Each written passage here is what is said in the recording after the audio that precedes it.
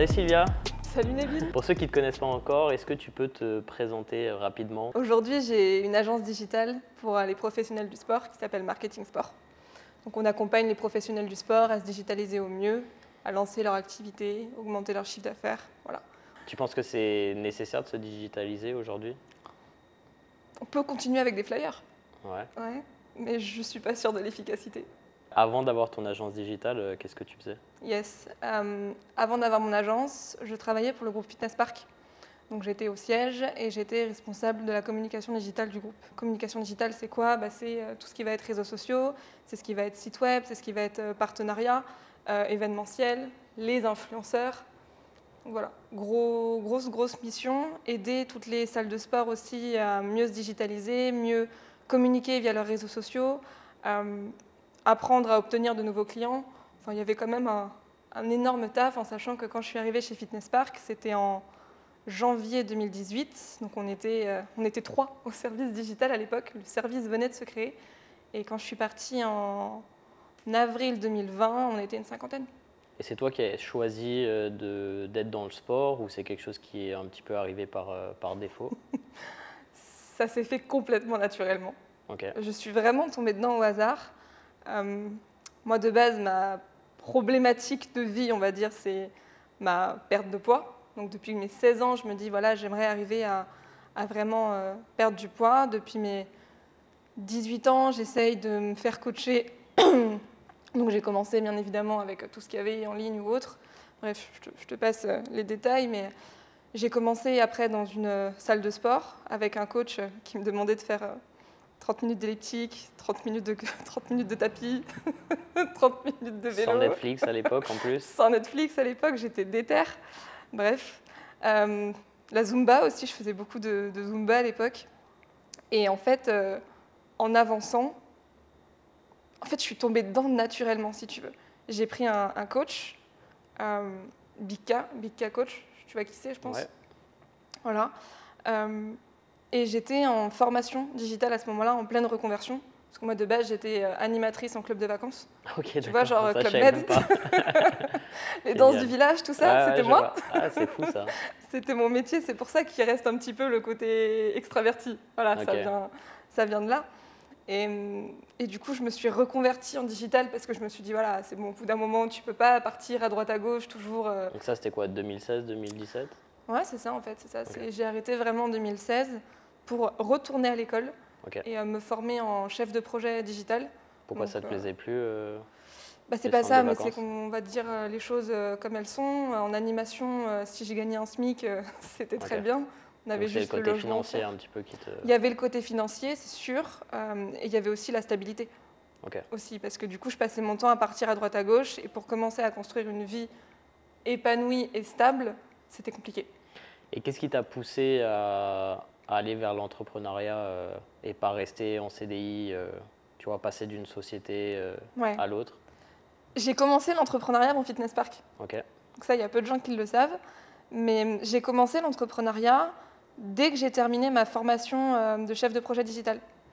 En gros, à l'époque, Bika m'a demandé directement, comme il voyait que j'avais capté pas mal de choses et que il appréciait, je pense, le sens de mon cerveau, m'a demandé de m'occuper de la restructuration de tout son site internet et de sa communication digitale.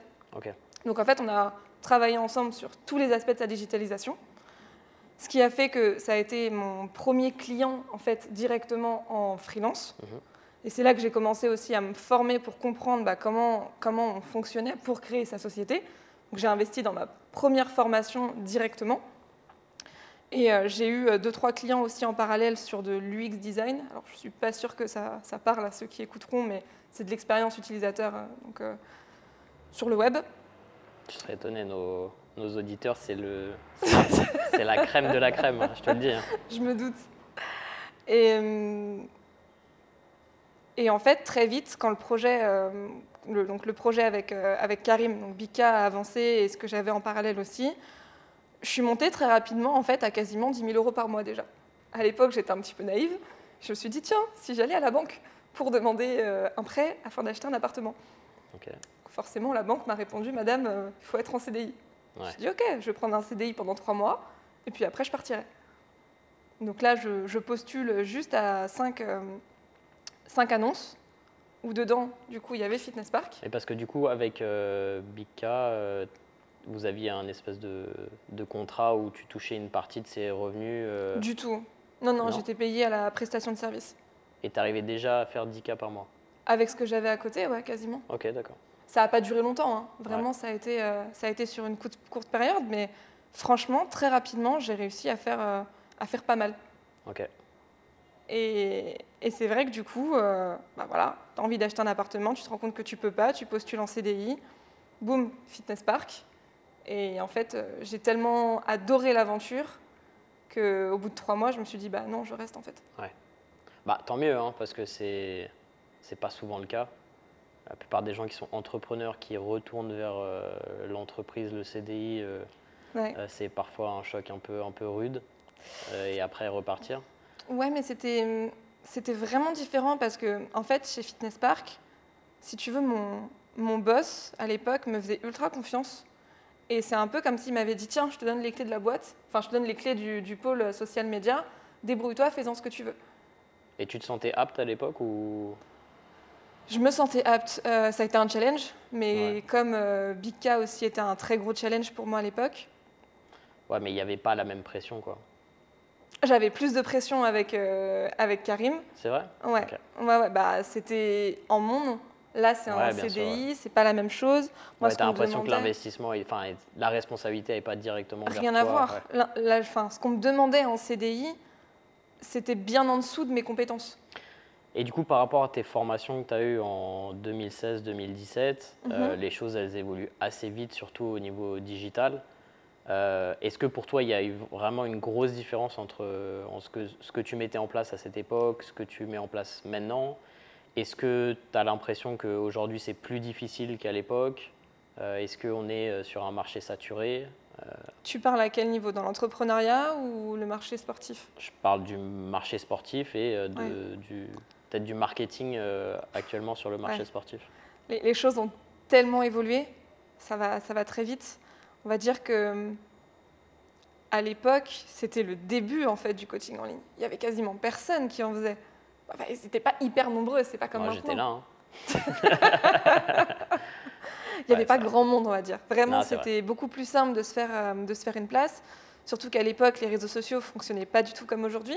Avant, il suffisait de poster des photos, tu pouvais avoir des robots qui faisaient automatiquement le follow and follow et tout ce qui s'ensuit. Donc, tu pouvais très, très rapidement monter sur les réseaux sociaux, arriver à te faire une place, arriver à avoir des clients. Tu n'avais pas besoin de te spécialiser à l'époque parce que il suffisait que tu dises que tu es coach en ligne pour que les gens se disent « waouh ». Il suffisait que tu aies un petit peu de followers et « waouh ». Alors qu'aujourd'hui, c'est plus la même. Ouais, mais en même temps, tu as plein de success stories de personnes qui ouvrent un compte, qui font 2-3 vidéos et qui se retrouvent propulsés aussi avec une visibilité incroyable. Je sais pas si, tu vois, j'ai l'impression qu'il y a trop de gens qui ont peur par rapport à ça, au fait de « ah, c'est saturé, ah, il y a beaucoup de monde, du coup, c'est plus difficile ». Tu vois, quand on a lancé la chaîne YouTube avec Antoine, la toute première qu'on avait fait ensemble, c'était en 2014. Ouais. Et on a eu l'impression qu'en 2014, c'était déjà trop tard.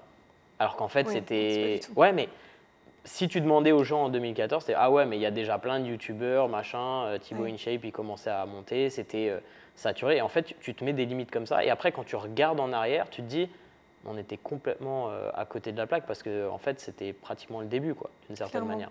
Et il y a des gens qui sont arrivés largement après et qui ont pourtant eu un succès beaucoup plus important en termes de visibilité que ce qu'on a fait, par exemple, tu vois. Ouais.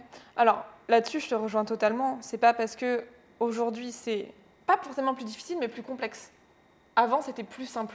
Il fallait connaître les secrets, les rouages, mais c'était plus simple, entre guillemets, ça demandait peut-être moins d'investissement. Ouais, mais est-ce que tu ne regardes pas ça via le prisme de ce que tu sais maintenant et le fait qu'avec les connaissances que tu as maintenant, si tu les appliquais à l'époque, ça serait beaucoup plus simple. Parce qu'à l'époque, la disponibilité des informations par rapport à ça, par rapport au fait de grandir sur les réseaux sociaux, on ne les avait pas trop non plus, en fait. C'est vrai. Donc en fait, quand tu regardes ça à l'époque, tu te dis « ouais, c'était beaucoup plus simple parce que maintenant… » Si je prenais Sylvia et que je me mettais à l'époque, je fais « bah ouais, je vais faire ça, ça va partir, ça va être facile, etc. » Le problème, c'est que tout ce que tu sais maintenant, tu ne le savais pas forcément à Non, l'époque. non, je ne savais pas. Et du coup, c'était plus difficile à mettre en Et place. j'ai en galéré fait. à faire des recherches à l'époque pour essayer de comprendre vraiment comment ça fonctionnait. C'est ça. Donc, oui, non, c'est vrai qu'aujourd'hui, il y a quand même beaucoup plus d'informations. Je dis juste qu'aujourd'hui, ça fonctionne différemment. Bien et sûr. que oui, c'est un chouïa plus difficile parce qu'il ne suffit plus de faire une jolie photo. C'est ça. Il faut mettre C'est plus de choses en place. Plus d'énergie aujourd'hui quand même. Ouais, tu as besoin de peut-être. plus d'énergie. Aujourd'hui, Mais les informations sont disponibles. c'est vrai. Aujourd'hui, Donc, tu peux suivre des comptes qui directement te donnent des plans d'action, qui t'expliquent comment faire, des formations gratuites ou des formations qui ne coûtent pas grand-chose. Il y en a quand même plein. Alors, j'ai 2 questions. La première, c'est si tu commençais aujourd'hui de zéro en Ouais. termes de visibilité, quel serait ton choix en termes de réseau social et qu'est-ce que tu ferais en premier? J'irai directement sur LinkedIn en fait. LinkedIn. Ouais. C'est un réseau social qui est beaucoup, beaucoup trop sous-exploité, Ouais. alors qu'il y a une opportunité de dingue pour arriver à avoir des clients. Si je devais repartir de zéro, je pense que je me focuserais beaucoup plus sur les gérants de salles de sport directement, Ok. plus que les professionnels du sport, coach sportif ou autres.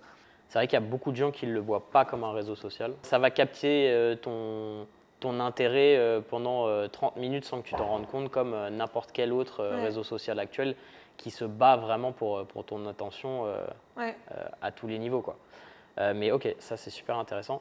Et du coup, si tu étais coach sportif aujourd'hui, qu'est-ce que tu mettrais en place si tu veux développer ton activité en ligne? Là, maintenant, ça serait t'investirais tout ton temps sur développer ton image via LinkedIn. Non. Ok. Ça, c'est parce que c'est moi. Ok, d'accord. Mais un professionnel du sport, pour qu'il arrive à se développer, ça part déjà de l'intérieur, de la personne qu'il est. Ok. De l'alignement en fait, de cette personne, qui elle est, c'est quoi son histoire, c'est quoi son vécu, hashtag personal branding, voilà, donc déjà savoir qui est-ce que tu es, et en fonction de ça, déjà savoir avec quoi tu es aligné. Première chose, découverte de toi-même, d'arriver à comprendre qui tu es. Et j'insiste vraiment là-dessus parce qu'il y a trop de gens qui veulent faire comme tout le monde au lieu d'avoir cette propre différence. Et si aujourd'hui il y a beaucoup de gens qui fonctionnent sur les réseaux sociaux, c'est parce qu'ils ne font pas comme les autres et qu'ils ont leur différence. Ça, c'est la première chose. L'authenticité, quoi. C'est ça. D'une certaine manière. L'authenticité, mais aussi son propre parcours. C'est ça qu'on va mettre en avant. Ah, mais si tu n'as pas de parcours particulier. Tu as toujours des particularités. C'est juste que peut-être que là, au premier abord, tu ne les vois pas, mais on a tous une histoire. Deuxième étape, c'est que par rapport à ça, on va réussir à trouver la fameuse cible. Là où tous les coachs galèrent un petit peu au début à se dire « mais je vais sur quelle cible ?» Et du coup, ils partent tous sur femmes, perte de poids ou hommes, prise de masse, alors qu'aujourd'hui, c'est clairement pas une cible. Aujourd'hui, pour réussir quand on part de zéro, il faut se ultra méga spécialiser. Il n'y a pas le choix en fait, pour arriver à faire la différence. Et ça peut être donc se spécialiser sur une niche en particulier. Je prends l'exemple par exemple d'une de mes coachs qui suit des diabétiques, un de mes coachs qui est sur les gamers. Après, ça peut être des concepts. J'en ai un par exemple qui attire que des fans de Superman, etc. etc. Alors ça peut paraître mais choisir, c'est renoncer. On y vient. Ça peut paraître un peu loufoque comme ça, et en effet se dire que si on part sur une thématique précise, bah forcément on se restreint à d'autres. Mais j'ai envie de te dire que aujourd'hui, moi, si mes clients viennent à moi, c'est parce que je suis spécialisée dans le sport. Ouais. Si je ne l'étais pas et que j'étais juste madame marketing digital, bah dans ce cas-là, je me noie dans la masse de tous ceux qui font ça. Donc, c'est pour ça que les gens viennent à moi pour ma spécialité. Et du coup, ça t'aide en termes de communication à savoir à qui tu parles, à qui tu t'adresses, comment tu crées ton contenu. Exactement. Et tu as une communication beaucoup plus précise qui va attirer directement tes clients idéaux. Alors pourquoi tu penses qu'il y a une vraie difficulté des gens à choisir une niche et à se focaliser là-dessus? Parce qu'ils n'ont pas forcément les bonnes informations là-dessus et que ça demande un travail qui est quand même assez profond. Moi, le travail, par exemple, que je fais avec mes clients là-dessus, on rentre quand même proche du... je ne vais pas parler de psychologie, mais c'est quasiment ça, en fait. Bah, c'est si. que la personne arrive vraiment à savoir qui elle est et avec qui elle a envie de bosser. J'en ai certains qui arrivent, qui pensent qu'ils sont sûrs de leur cible, et en faisant ce travail et en discutant vraiment avec eux, bah, ils partent sur quelque chose qui n'a absolument rien à voir. Parce qu'ils n'ont pas forcément conscience au premier abord de ce qui les fait vraiment kiffer. Ou sinon, ils en ont conscience, mais juste ils n'osent pas. Parce que ça veut dire te lancer dans un truc que personne ne fait. Et ça fait flipper. Est-ce que tu penses que... Parce que moi, il y a un truc que je pousse vraiment par rapport à ça, c'est aussi de choisir les clients avec qui tu as envie de travailler. Pas seulement, tu vois, nicher pour nicher, mais le problème, c'est que quand tu niches, tu vas te retrouver avec un certain type de clients. Je dis toujours que les clients que tu as, c'est les clients que tu mérites, entre guillemets, parce que c'est aussi c'est ceux que tu vas chercher dans ta communication, dans ton marketing, etc.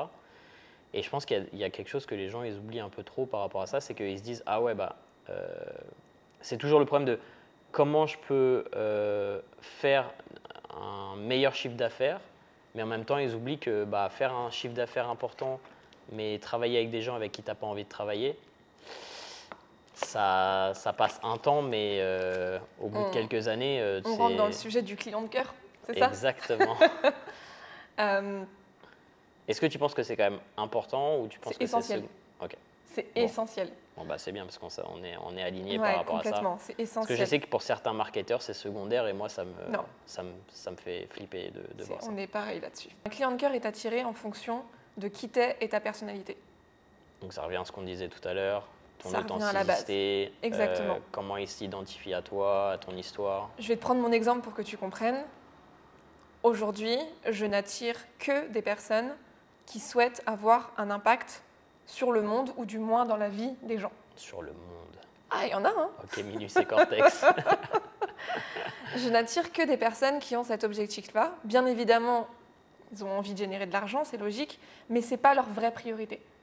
Toutes les personnes qui veulent à tout prix se dire « je veux me développer, je vais faire du cash », ces gens-là, je ne les attire plus. Parce que j'ai cette vision aussi un petit peu dev perso aujourd'hui que je montre sur mes réseaux, où je montre que j'ai une approche qui est différente de, par exemple, d'autres marketeurs qui peuvent être mes concurrents, qui fait que les gens se dirigent automatiquement vers moi, parce qu'ils se sentent alignés, ou du moins qu'ils ont envie d'aller chercher cet alignement. Donc tous ces clients qui sont moi ce que j'appelle les clients un peu relous, qui vont complètement à l'encontre de ma vision des choses, je ne les attire plus aujourd'hui. Et c'est tant mieux. Comment tu définis le succès alors, à tes yeux ? C'est quoi cette question ? Comment je définis le succès ? On est sur FitnessLogik, hein, c'est deep ici. Hein. Le succès, il est propre à chacun en fait. Justement. Tu veux ma vision du succès ? Oui. Ouais. Si tu es invité sur le podcast, c'est pour savoir ce qui se passe dans ta petite tête. Hein. Ma vision du succès ? Tu sais je dis pas petite tête au niveau péjoratif, c'est juste affectueux. Tu sais qu'elle a changé il n'y a pas longtemps, ma vision du succès ? Justement, c'est ça qui est intéressant, c'est ça de voir les évolutions. Ouais. Avant, j'étais très portée sur le fait de voir mon entourage. C'est ça, tu vois ton entourage qui est là et qui font des centaines de milliers d'euros par mois. Je te raconte une petite anecdote pour que tu comprennes. Mais c'est toujours bien les anecdotes pour comprendre. Quand je me suis relancée donc après Fitness Park, donc j'ai suivi pareil un programme d'accompagnement et on était un collectif où du coup on s'entraidait. De base, l'objectif de ce programme, c'était de générer 3 500 € par mois.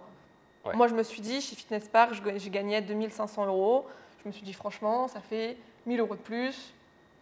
Voilà, je serais bien, tranquille, si je peux bosser de chez moi. Tu gagnais 2 500 €, c'est-à-dire qu'après impôts, etc., tu te retrouves avec 1 500 € par mois, c'est ça ? Non, je gagnais 2 500 € net, à peu près. Top. Environ. On était 5 et on s'entraidait.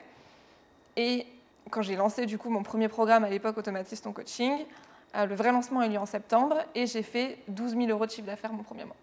Okay. Ce qui, quand même, on est d'accord, est énorme pour un lancement. Je n'ai pas connu la phase Non, mais même pour n'importe qui, c'est des sommes d'argent considérables. Oui.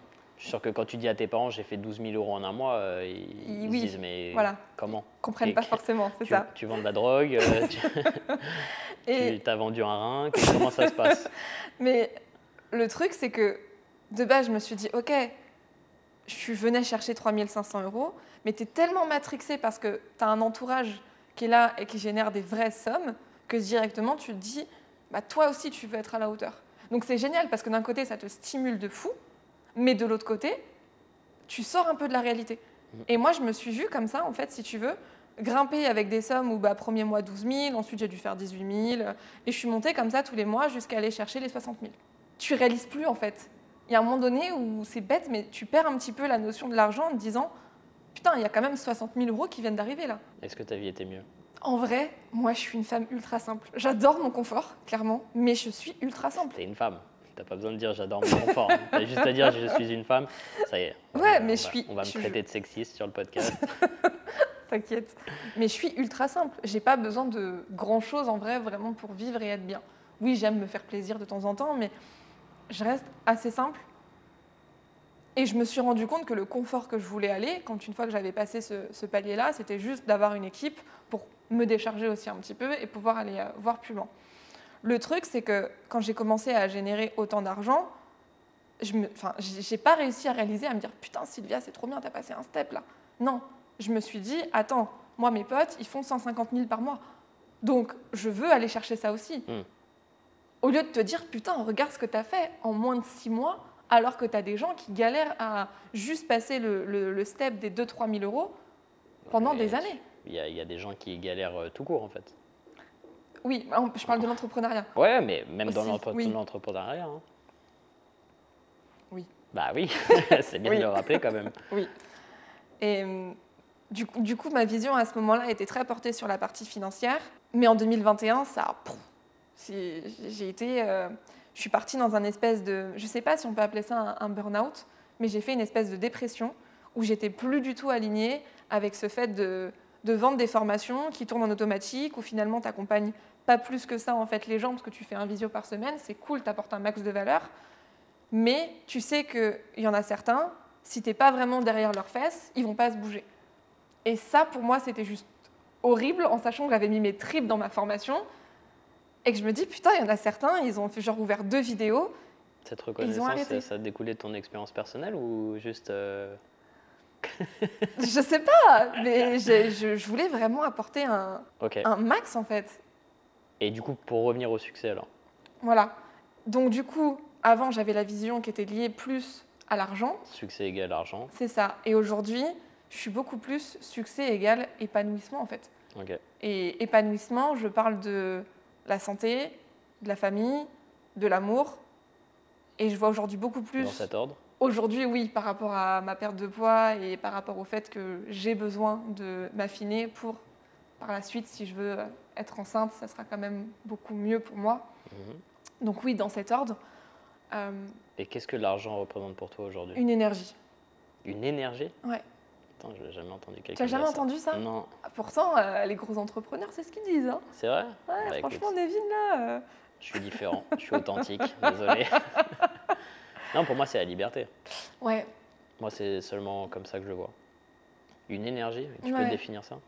C'est une énergie qui te permet justement, derrière, d'aller chercher ta liberté et tout ce que tu aimes dans la vie, tout ce que tu veux avoir. Et si je veux l'amour ? Tu sais qu'avec l'argent, tu peux l'avoir aussi, l'amour. Ah non, je suis pas d'accord. Disons que ça va attirer certaines. Ouais, mais elles sont attirées pour quoi alors ? Pour ce que tu représentes ou pour ce que tu as pour ton cash ? On est d'accord, mais on va dire que l'argent va te permettre aussi d'avoir plus de temps libre que tu pourras passer du coup avec ta compagne. Mais est-ce que ça c'est vrai ? Parce que nous, on côtoie pas mal d'entrepreneurs. Est-ce que quand tu as plus d'argent, tu as plus de temps ? Parce que ça, c'est le concept de base. Ouais. On est d'accord, on se dit plus d'argent, tu vas pouvoir faire grossir tes équipes, déléguer, etc. Mais quand tu regardes en pratique, c'est rarement le cas. Moi, je vois rarement des gens qui font beaucoup d'argent et qui ont beaucoup de temps libre. C'est mon expérience personnelle. Je sais qu'en théorie, c'est ce qu'on se dit tous, en fait, d'une certaine manière. Mais en pratique, c'est rarement ce que je vois. On va dire qu'on s'organise autrement.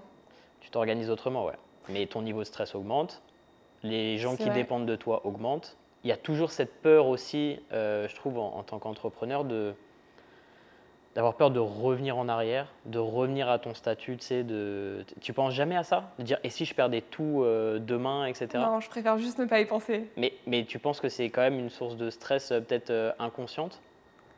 Moi, je vais être très bizarre. Hein. Ouais. Je suis pas quelqu'un qui stresse. Ok, bah tant mieux. Moi, je suis quelqu'un d'anxieux, donc...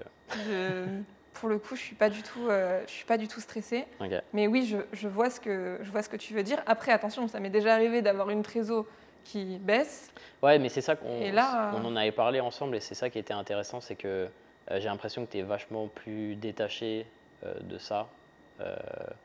Moi, c'est vrai que j'ai toujours peur par rapport aux gens qui dépendent de moi, des choses comme ça, tu vois, pas être capable de subvenir ou des trucs comme ça? C'est un truc qui me stresse tout le En temps. vrai, on va dire qu'à partir du moment où tu as compris comment faire de l'argent, tu sais faire de l'argent. C'est vrai. Donc, c'est-à-dire que si, imaginons, là, tu te dis, tu es dans la merde et tu as, je sais pas Donc en fait, combien tu es en de... train de nous dire que tu sais faire de l'énergie. Donc en fait, Einstein, il Mais va se non, mais- recoucher. Non, mais vas-y, nous, Ok. si tu sais faire de l'énergie, Ok. on est là, on Je vais- écoute. On est des écoute. scientifiques. Il y a une fois où vraiment, c'était pas la merde, mais je m'étais fixé un vrai challenge. Ouais, Et il me manquait 20 000 euros à faire sur le mois. ok. J'avais 24 heures. Je te Ok. jure, les 20 000 euros en 24 heures, je les ai faits. Parce que mon unique focus, c'était où est-ce que je peux aller chercher l'argent. Alors là, je pense que il y a plein de gens qui vont avoir 1000 questions. Comment faire 20 000 euros en 24 heures? Est-ce que c'est légal? Oui, c'est légal. Ah bah, c'était, je sais c'était pas. quoi C'était de l'accompagnement. Je vendais de l'accompagnement, des formations. Ok. Donc c'était vraiment, il n'y avait rien d'illégal pour le coup. Donc tu as Mais vendu c'est- pour 20 000 euros, mais ça ne Ouais. veut pas dire que tu as fait tout le travail sur cette même période-là, on est d'accord? Bah oui, j'avais forcément tout qui était déjà créé. Mais je Ok. me suis dit là, tu as 24 heures. Ouais, mais c'est bien de dire ça parce qu'il y a des gens qui se disent ah ouais, bah, d'accord, bah moi aussi je veux faire. Ah oui, non, faut être réaliste. Bah J'avais oui. déjà ma communication qui était en place, j'avais déjà des choses qui tournaient.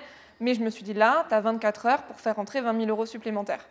Et en fait, j'ai juste listé toutes les personnes avec qui je discutais et qui étaient plus ou moins intéressées par mes services.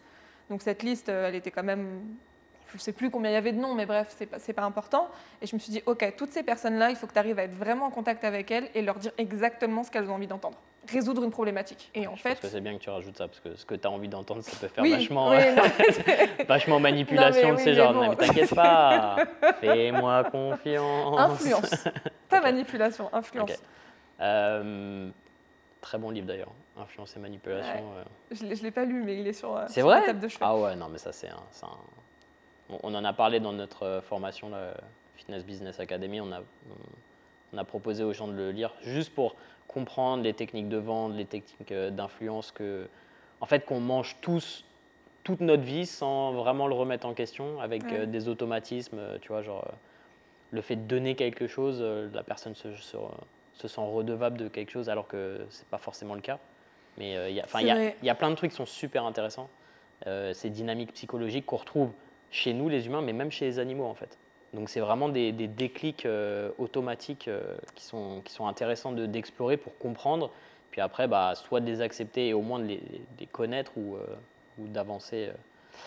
Et pour revenir à l'argent, moi ça a été un gros travail personnellement pour moi, parce que c'était vraiment compliqué ma vision de l'argent, etc. Est-ce que tu penses que c'est aussi c'est quelque chose que tu vois beaucoup, toi, dans tes formations, au niveau du mindset, par rapport à ça, d'arriver à... Quand tu dis ta vision de l'argent, est-ce que tu peux détailler un petit peu?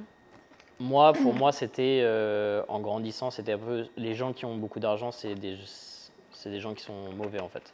Tu peux pas être riche et une bonne personne, en gros. Ouais. Je vois ce que tu veux dire. C'est forcément, tu es un capitaliste, tu es un enculé, forcément, Ouais. t'as volé indirectement. Et malheureusement, la réalité, c'est que bah, quand tu regardes les grosses sociétés françaises, par exemple, la réalité, c'est que beaucoup de groupes super puissants, bah, ils s'en foutent en fait de la population générale et c'est toujours le profit à outrance. Et bon, c'est une réalité, mais ça ne veut pas dire que tu es riche, que tu es une mauvaise personne, quoi. En vrai, je me suis pas réellement posé la question quand je me suis lancée. Je me suis juste dit que je voulais faire la formation la plus qualitative du marché. Alors, je ne parle pas forcément de toi, je parle dans les gens qui viennent vers toi ou que tu formes, Ok. etc. Est-ce que tu penses qu'il y a quand même ce frein chez beaucoup de personnes ou pas? C'est un truc sur lequel tu travailles ou pas du tout? On n'a jamais parlé de ça. Intéressant. J'ai vraiment jamais personne qui m'a fait ressentir si je deviens riche. Ok, alors je vais te poser la question indirectement. Quand tu as des coachs qui viennent te voir et te font ouais, bah moi je vends du coaching à 50 € par mois et tu leur dis ouais, enfin là c'est pas possible. Non, là on est sur un espèce de syndrome de l'imposteur. Bah, pas seulement en fait, d'une certaine manière, parce qu'ils se disent que c'est trop d'argent. Je peux pas demander, alors que tu vois, oui, coaching oui, oui, non, ça je l'ai avec tout le monde. Bah, donc, Ok. donc toi, tu l'appelles peut-être syndrome de l'imposteur, mais tu penses pas qu'il y a quand même un rapport à l'argent qui est problématique aussi, là, à ce niveau-là, d'avoir le sens de non mais attends, si je demande 300 € par mois pour un coaching, est-ce que est-ce que c'est pas du vol et tout Ouais, je vois ce que tu veux dire. Donc en fait, ils ont quasiment tous cette problématique quand On ils est arrivent. d'accord, c'est pour ça que je te dis ça. Du coup, je comprends mieux. La première étape, c'est vraiment de leur faire comprendre leur valeur. Et ça, en fonction du profil, ça peut prendre plus ou moins du temps. Ouais. Ensuite, il y a aussi le fait de leur faire comprendre qu'on n'est pas là pour sauver le monde, on est là déjà pour aider et pas sauver. Ça, c'est vraiment la première chose à leur faire comprendre. Ensuite, c'est OK, je vais demander cher si je demande 300 € par mois du coaching. D'accord.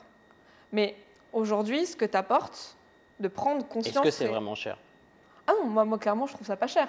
Ah mais c'est bien qu'on le dise, parce que pour faire changer un petit peu les mentalités. 300 € du coaching, c'est pas cher. Alors attention, ça dépend ce que tu apportes. C'est pas cher en fonction de ce que tu apportes, on est d'accord. Hein. Si c'est juste pour faire un bilan par-ci... Mais 300 € par mois pour quelqu'un à qui tu vas changer la vie... Ah oui, non, c'est un petit investissement. Je rêve d'avoir cette personne.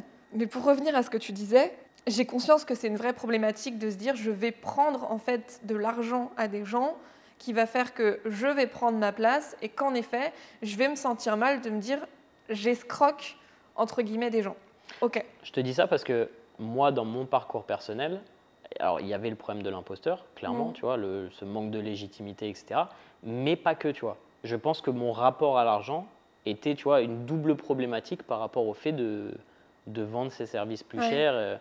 Et la problématique, pour ceux qui n'ont pas franchement complètement compris la dynamique, c'est que malheureusement, si tu vends un coaching à 50 € par mois et que c'est un coaching individualisé, avec une programmation individualisée, avec un suivi individualisé, etc., ça veut dire que pour gagner 2000 € par mois, tu es obligé de faire quoi, 40 clients ? C'est énorme. Non, excuse-moi, tu es obligé de faire 80 clients. Je me perds dans les calculs. Et 80 clients, clairement, tu ne peux pas donner un niveau de coaching qui est en relation avec de l'individualisation. Donc, en fait, tu te tires une balle dans le pied et c'est juste impossible. Et donc, du coup, tu vas trimer ou tu ne vas pas être coach sportif très longtemps, en fait. La problématique, c'est que, de base, on manque beaucoup de self-love. Là, on part un peu dans le dev perso, mais c'est souvent ça. Et du coup, on ne respecte pas forcément sa propre valeur. On est prêt à beaucoup donner, mais je pense que c'est important de beaucoup donner au démarrage. Tu vois ? Au démarrage, oui, forcément, il faut faire ses preuves. Mais il faut prendre conscience, quand on a un peu d'expérience derrière, qu'on n'est pas, excuse-moi du terme, mais la pute du client, en fait. Je suis très cash, c'est vrai. Mais tu vois ce que je veux dire, c'est qu'au bout d'un moment, il faut accepter de se dire, je vaux telle tarification. Bien sûr. Mais c'est la problématique pour les gens de voir la valeur ajoutée qu'ils ont, ou tu vois, l'impact qu'ils ont. C'est le problème que j'ai à chaque fois. Et au début, c'est difficile en fait, d'une certaine manière, parce que avant de recevoir des mails, des messages de personnes te disant que tu as changé leur vie, etc., tu n'es pas toujours certain de l'impact que tu as via ton coaching. C'est plus facile pour les gens qui ont déjà eu ce parcours en fait. Yes. Toi, est-ce que tu as eu un coach qui t'a vraiment changé la vie Maëlle, forcément. Ok. Ouais, mais c'est arrivé assez tard en fait. C'est arrivé assez tard. En gros, on va dire que Maëlle, alors ça va paraître très bizarre, coucou si tu passes par là. J'espère qu'elle passe par là. Ça a été la seule coach que j'ai eue. Alors attention, je dénigre absolument pas tous ceux que j'ai eus avant parce que je les adore et que j'ai des relations de dingue avec eux. Vous êtes toutes des merdes. Mais en fait, Maëlle, ça a été la première coach à ne pas se focaliser sur la diète et le training et à vraiment aller plus loin. Je suis arrivée vers elle en lui disant voilà, je me supporte pas, j'aime pas mon corps, machin, nanana. Ça, c'est le problème, c'est qu'il n'y a pas assez de coachs qui font Bayesian en fait. Si ils faisaient Bayesian, ils comprendraient qu'il y a une dynamique entraînement, il y a une dynamique nutrition, mais après il y a toute la psychologie appliquée. Si ça vous intéresse, je vous conseille vivement de faire Bayesian. Mais est-ce que c'est pas un petit problème de communication de Bayesian ? Si tu veux, on en parlera. Hein. Très bien. Une interview. Merci, consultation. Désolé, je t'ai coupé. Non, ce que je voulais dire, c'est que vraiment, Maëlle, ça a été la première personne à me faire prendre conscience que j'étais belle, que j'étais une belle personne, que j'avais une vraie valeur et que je devais apprendre réellement à m'aimer moi et arrêter de me sacrifier en permanence pour les autres. Et ce qui est très drôle, je ne sais pas si c'est drôle, mais moi, quand j'y pense, ça me fait sourire. Elle a bien évidemment essayé forcément de me faire perdre du poids et ce qui s'ensuit, mais avec elle, j'ai fait le chemin inverse. Parce que dans ma vie, je me suis rendu compte qu'il fallait que je reprenne du poids, que je regrossisse, pour apprendre à m'aimer telle qu'elle, donc apprendre à m'aimer plus grosse, plus ronde, et réaliser qu'en fait, le monde pouvait m'aimer avec mes formes. Et aujourd'hui, réaliser que j'ai des potes comme Nevin, qui est du coup au top du top dans le fitness, Merci. et qui aujourd'hui peut apprécier Sylvia, même si elle est ronde. Ah bah oui, bien sûr. Sauf que moi, je sais. petite, ça au vient collège, de toi, de toute façon. Pour moi, c'était impossible. J'ai eu des... À l'époque, on m'appelait Sylvia Tassa, le dinosaure, la grosse vache et tout ce qui s'ensuit. Sylvia Tassa. Sylvia Tassa, ouais. Je comprends pas, ça vient de... C'est le dinosaure là dans Jurassic Park. Ah ok, d'accord. Tassa, enfin je sais plus. Putain, Bref, les voilà. jeunes, ils sont... Et ça fait archi mal, ça, quand t'es petit. Mais justement, c'est ça dont je voulais parler un petit peu plus perso sur toi par rapport à ton histoire. Quand est-ce que tu as eu ce problème d'image, en fait, tu sais, tu disais, ouais, jeune, j'ai commencé à vouloir perdre du poids, etc. Moi, je sais que ça découlait un petit peu des réflexions que je recevais, tu vois. On me traitait de petit gros, etc. Ouais. Et c'est vrai que ça découlait de ça. Alors qu'en vrai, quand je grandissais, j'étais pas maigre, mais j'étais pas obèse, tu vois. J'ai vraiment abusé. Je crois qu'au pic abusé, je devais avoir 20 ans, mais il y a eu une progression, tu vois. Ouais. À 16 ans, j'étais un petit peu rondouillé, quoi, tu vois, mais... Alors moi, je te le dis, je n'ai jamais été obèse. Je pense que je suis là au stade où j'ai jamais été aussi ronde que je suis actuellement, en fait. Okay. Réellement. Alors après, j'ai été ronde différemment à l'époque, mais parce que j'avais pas de muscles, j'avais pas tout ça, donc forcément mon corps était différent. Mais c'est vrai que tu peux accumuler beaucoup plus de masse grasse au fur et à mesure que tu développes ta masse musculaire et garder un certain du coup, esthétisme. tu ressembles pas à la même chose. Ah, bien sûr. Tu regardes une photo de moi avant quand j'étais ronde et une photo de moi maintenant ronde. Putain, c'est pas la même chose. Mais c'est ce que je te disais la dernière fois. Je te disais, tu te rends pas compte, mais esthétiquement, en termes de forme, etc., tu as beaucoup de chance. Enfin, beaucoup de chance. Il y a du travail aussi, mais tu as beaucoup de chance dans le sens où, malheureusement, il y a des gens qui sont en surpoids et qui n'ont pas ta chance et qui ont des silhouettes qui sont à des années-lumière de douter. Et bon, voilà, on n'est pas là pour se comparer, mais c'est une réalité, quoi. Ouais. Et donc, attends, ta question, c'était d'où ça vient ? Ouais. Ok. D'où ça vient ? Moi, je te le dis, ça vient de l'époque collège. Collège, ok. 6e. Donc un peu comme moi, quoi. 6e. Je suis arrivée en 6e avec un corps, en fait, je vais dire, limite de femme, en fait. Non, mais... J'ai cru que tu allais dire de dinosaure. Oh putain. T'as de la chance que je rigole et que j'ai soigné ma problématique. Hein. Voilà. Mais non, mais je faisais déjà 1m70. T'imagines ? J'arrive en 6e, je fais 1m70, j'ai déjà... Ouais, parce que tu as eu ta croissance tôt. Ouais, je suis déjà une femme, quoi, déjà. formée. Bah ouais, je faisais 1m70, j'avais déjà des formes, sauf que j'avais des formes avec un pantalon qui monte au nombril. Est-ce que tu étais le genre de meuf qui chopait déjà des lycéens parce que tu étais... Mais non. Non ? Moi, j'étais une enfant. J'arrive en 6e, je suis une enfant. Enfin, une enfant d'1m70. Ouais, mais dans ma tête, je suis une enfant. C'est ma taille maintenant. Non, je rigole. Je rigole. C'est ma mère qui m'habillait. Ok, d'accord. J'avais un espèce de pantalon taille haute à l'époque parce que... alors que c'était stylé. Non, c'était la mode des tailles basses à cette époque. Ah ouais ? Ah oui, c'était les tailles hautes, c'était la honte, tu vois. Ouais, c'est ça. Ouais, c'était la honte. Ah, j'avais des chaussures à scratch, c'est pareil, c'était la honte. Il fallait avoir des lacets. À scratch. J'avais à l'époque des sourcils qui dépassaient un petit peu, tu vois, entre les sourcils et du coup des fois on m'appelait Chewbacca. Oh non. Ben ouais, mais c'est horrible. Je me revois prendre un ciseau chez moi, essayer de me couper les sourcils. Essayer de m'amener mère qui était arrivée, qui avait rigolé, qui m'avait mis du crayon du coup pendant plusieurs mois, le temps que ça passe. Mais ouais, non, c'est. Ah ouais, c'est parce que tu avais horrible. coupé tes sourcils là où ils étaient bien, quoi. Oui, j'avais essayé de couper en me disant Ah faut ouais. qu'il y en ait moins, quoi. Alors Ouais. que c'était pas du tout ça le problème. Mais ouais, puis t'arrives en 6e, c'est pareil, tu portes des grosses culottes, hein, donc ça dépasse du pantalon. Et les gens se foutent de ta gueule parce que les gens se disaient mais c'est quoi cette 3e habillée comme une une primaire. Ok. Et tu te rends compte que à l'école primaire, tu as tous tes copains avec qui ça se passe archi bien et qui du jour au lendemain te snobent, te parlent plus parce qu'ils se rendent compte que t'es la honte. T'as la honte, ouais. Et du coup, tu perds tout, tu te rends compte que tu es toute seule. Donc je me suis renfermée sur moi-même.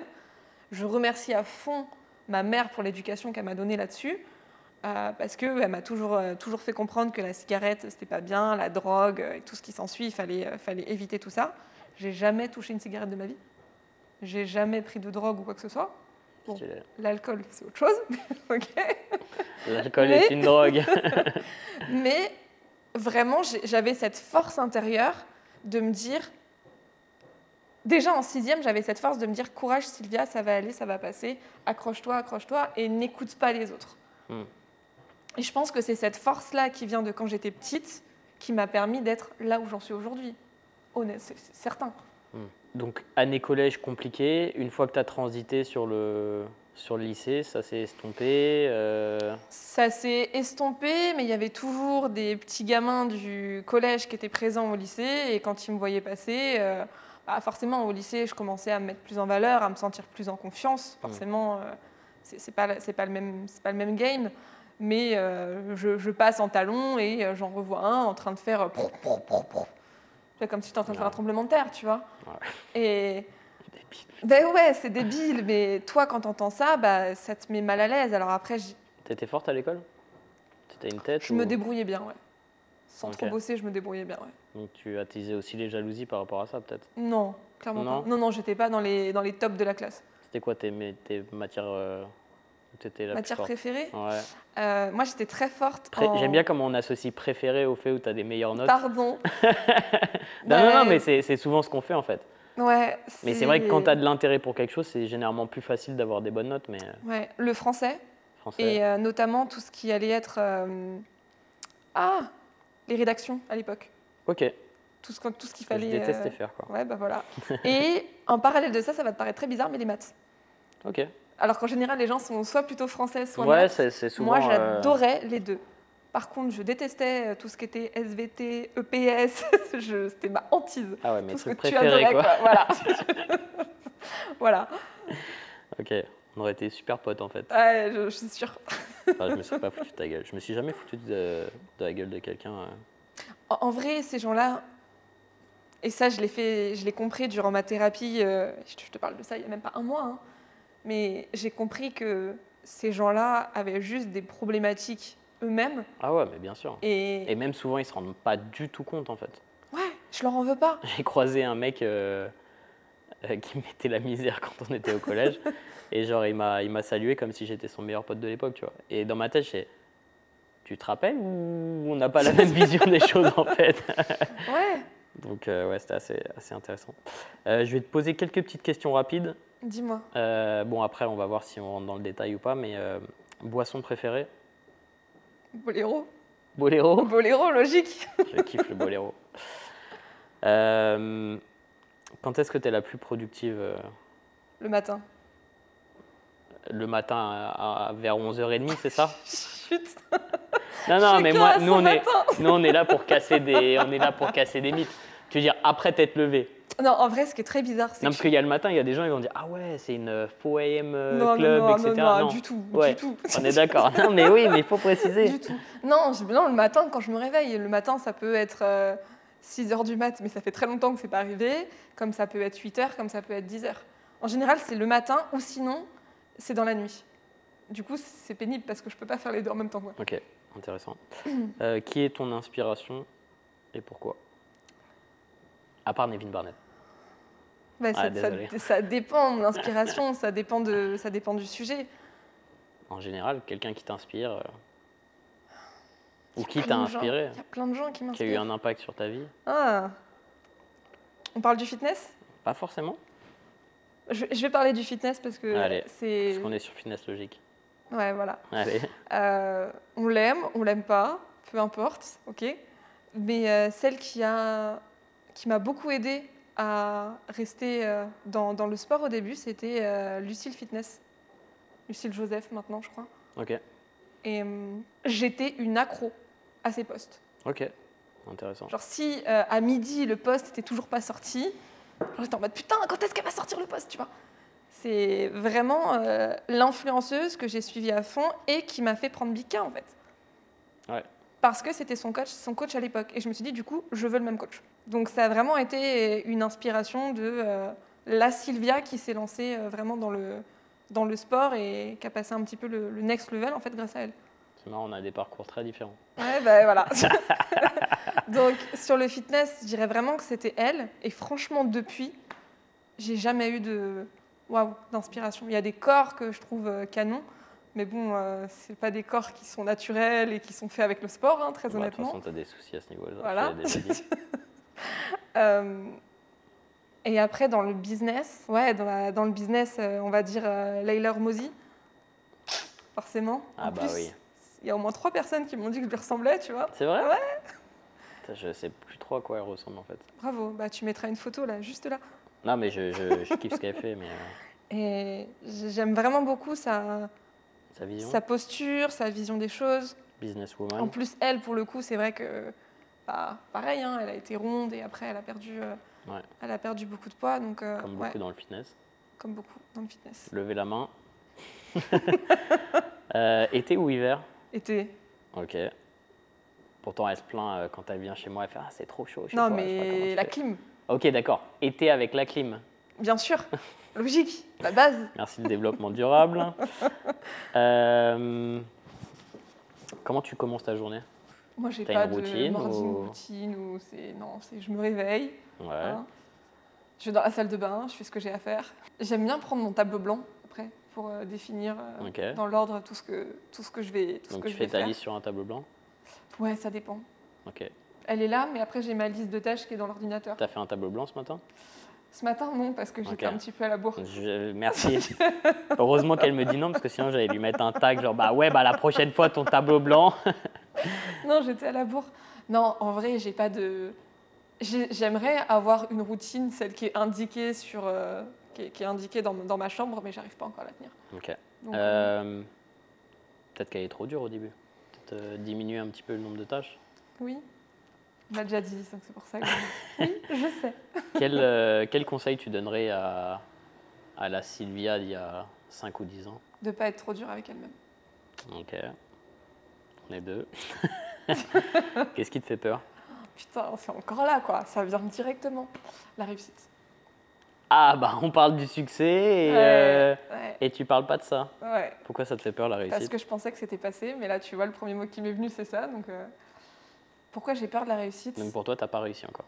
Je te parle de genre la réussite de mon projet au summum que j'ai en tête. On parlait de succès tout à l'heure, voilà.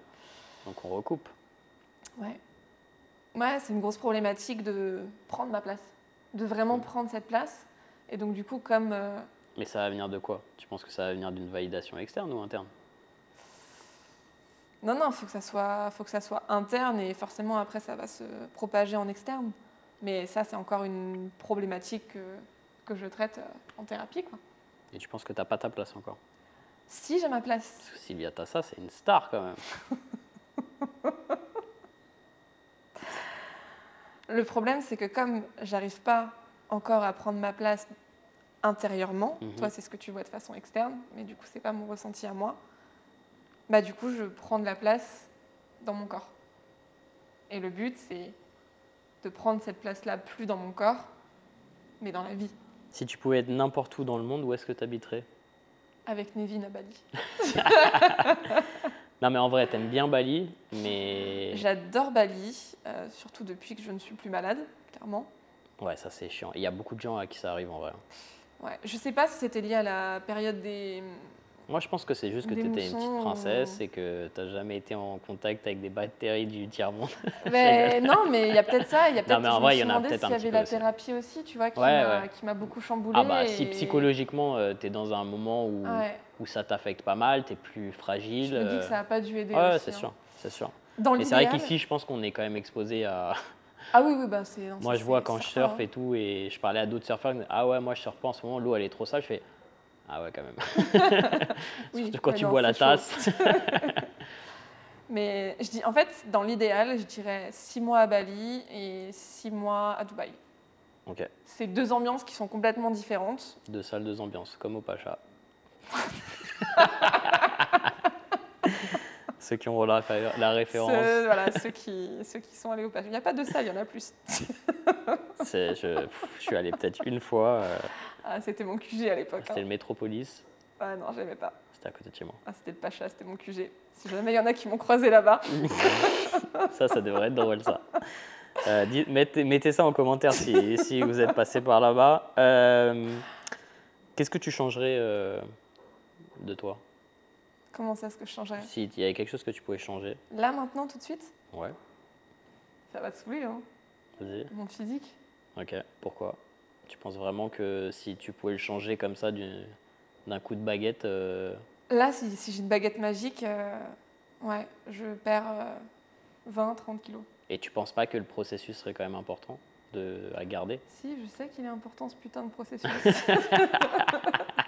Elle va me taper. Vous voyez pas là ceux qui écoutent, mais elle va me taper. J'en ai conscience, mais tu me demandes ce que j'aimerais changer là tout de suite. C'est la première chose que j'ai en tête. Ok. Est-ce que tu as des hobbies? Le marketing. Ben, ça fait chier, mais en vrai, ouais, c'était tout ce qui touche au digital, clairement, et l'animation. Ça me manque beaucoup. Ok. Moi, c'est un truc dont j'allais te parler, mais je pense que t'as pas assez de trucs externes justement. Ouais. Ah, clairement. Ouais. Clairement. Parce que moi, tu vois, j'ai le surf par exemple, et Ouais. ça, c'est une part je vois qui est important, qui m'aide en fait dans mon épanouissement, comme on en parlait, d'avoir un espèce de moment où je suis coupé un petit peu de tout.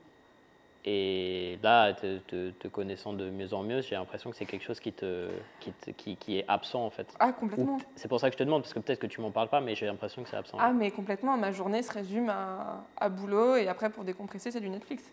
Ouais. Et du coup, le sport qui vient se rajouter. Ouais. Mais bon, le sport aujourd'hui, c'est un peu plus comme une... Oui. Tu le vois un peu plus comme une nécessité pour atteindre tes objectifs, etc. Ouais, mais c'est pas... je le vois plus autant comme un hobby comme avant, clairement. Aujourd'hui, mais c'est justement, juste que... est-ce que si tu faisais un coup de baguette magique, est-ce que tu irais au sport? Non. Alors, mais c'est peut-être ça la question qu'il faut se poser, tu vois. Ça dépend de ce qu'on appelle sport. Ouais. Parce que c'est vrai que sport, pendant longtemps, je l'ai associé à muscu, du coup, vu que c'était ce que je faisais. Alors que là, aujourd'hui, je sens que j'ai envie de faire complètement autre chose. J'ai envie de retrouver, je sais pas, une passion, par exemple, avec la danse. J'adore danser et j'ai envie de me dire, ok, bah, essaye de trouver un cours de danse qui te plaît et d'y aller 2 fois par semaine. Parce que ce qui compte, c'est de bouger, en vrai. Et pareil, la muscu, j'arrive un peu à bout. Je prends plus de plaisir à faire de la muscu aujourd'hui, très clairement. Par contre, j'adore le cross-training. Okay. Pas le crossfit, hein. Vraiment le cross-training où tu transpires de partout et tu sais que l'heure elle commence, je me défoule à fond et après boum, c'est terminé et je reprends ma journée. Ça, vraiment, je prends du plaisir. Mais j'ai besoin avant de... Je vais y aller, je veux juste perdre un petit peu, être plus légère pour pouvoir revenir sur ces activités-là. Alors la danse, je pourrais commencer maintenant, très clairement. Je ne sais pas ce qui m'en empêche, je pense que je vais peut-être regarder les cours de danse après. Mais pour le cross-training, je préfère quand même être plus légère parce que là, je ne me vois pas sauter sur des box, clairement.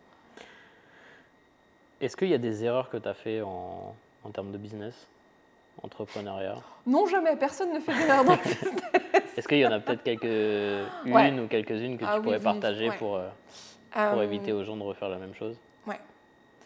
Si comme moi et Nevin, vous êtes très humain, très gentil, très authentique, empathique, ce qui s'ensuit, vous allez forcément vous faire couiller, ou du moins on va essayer.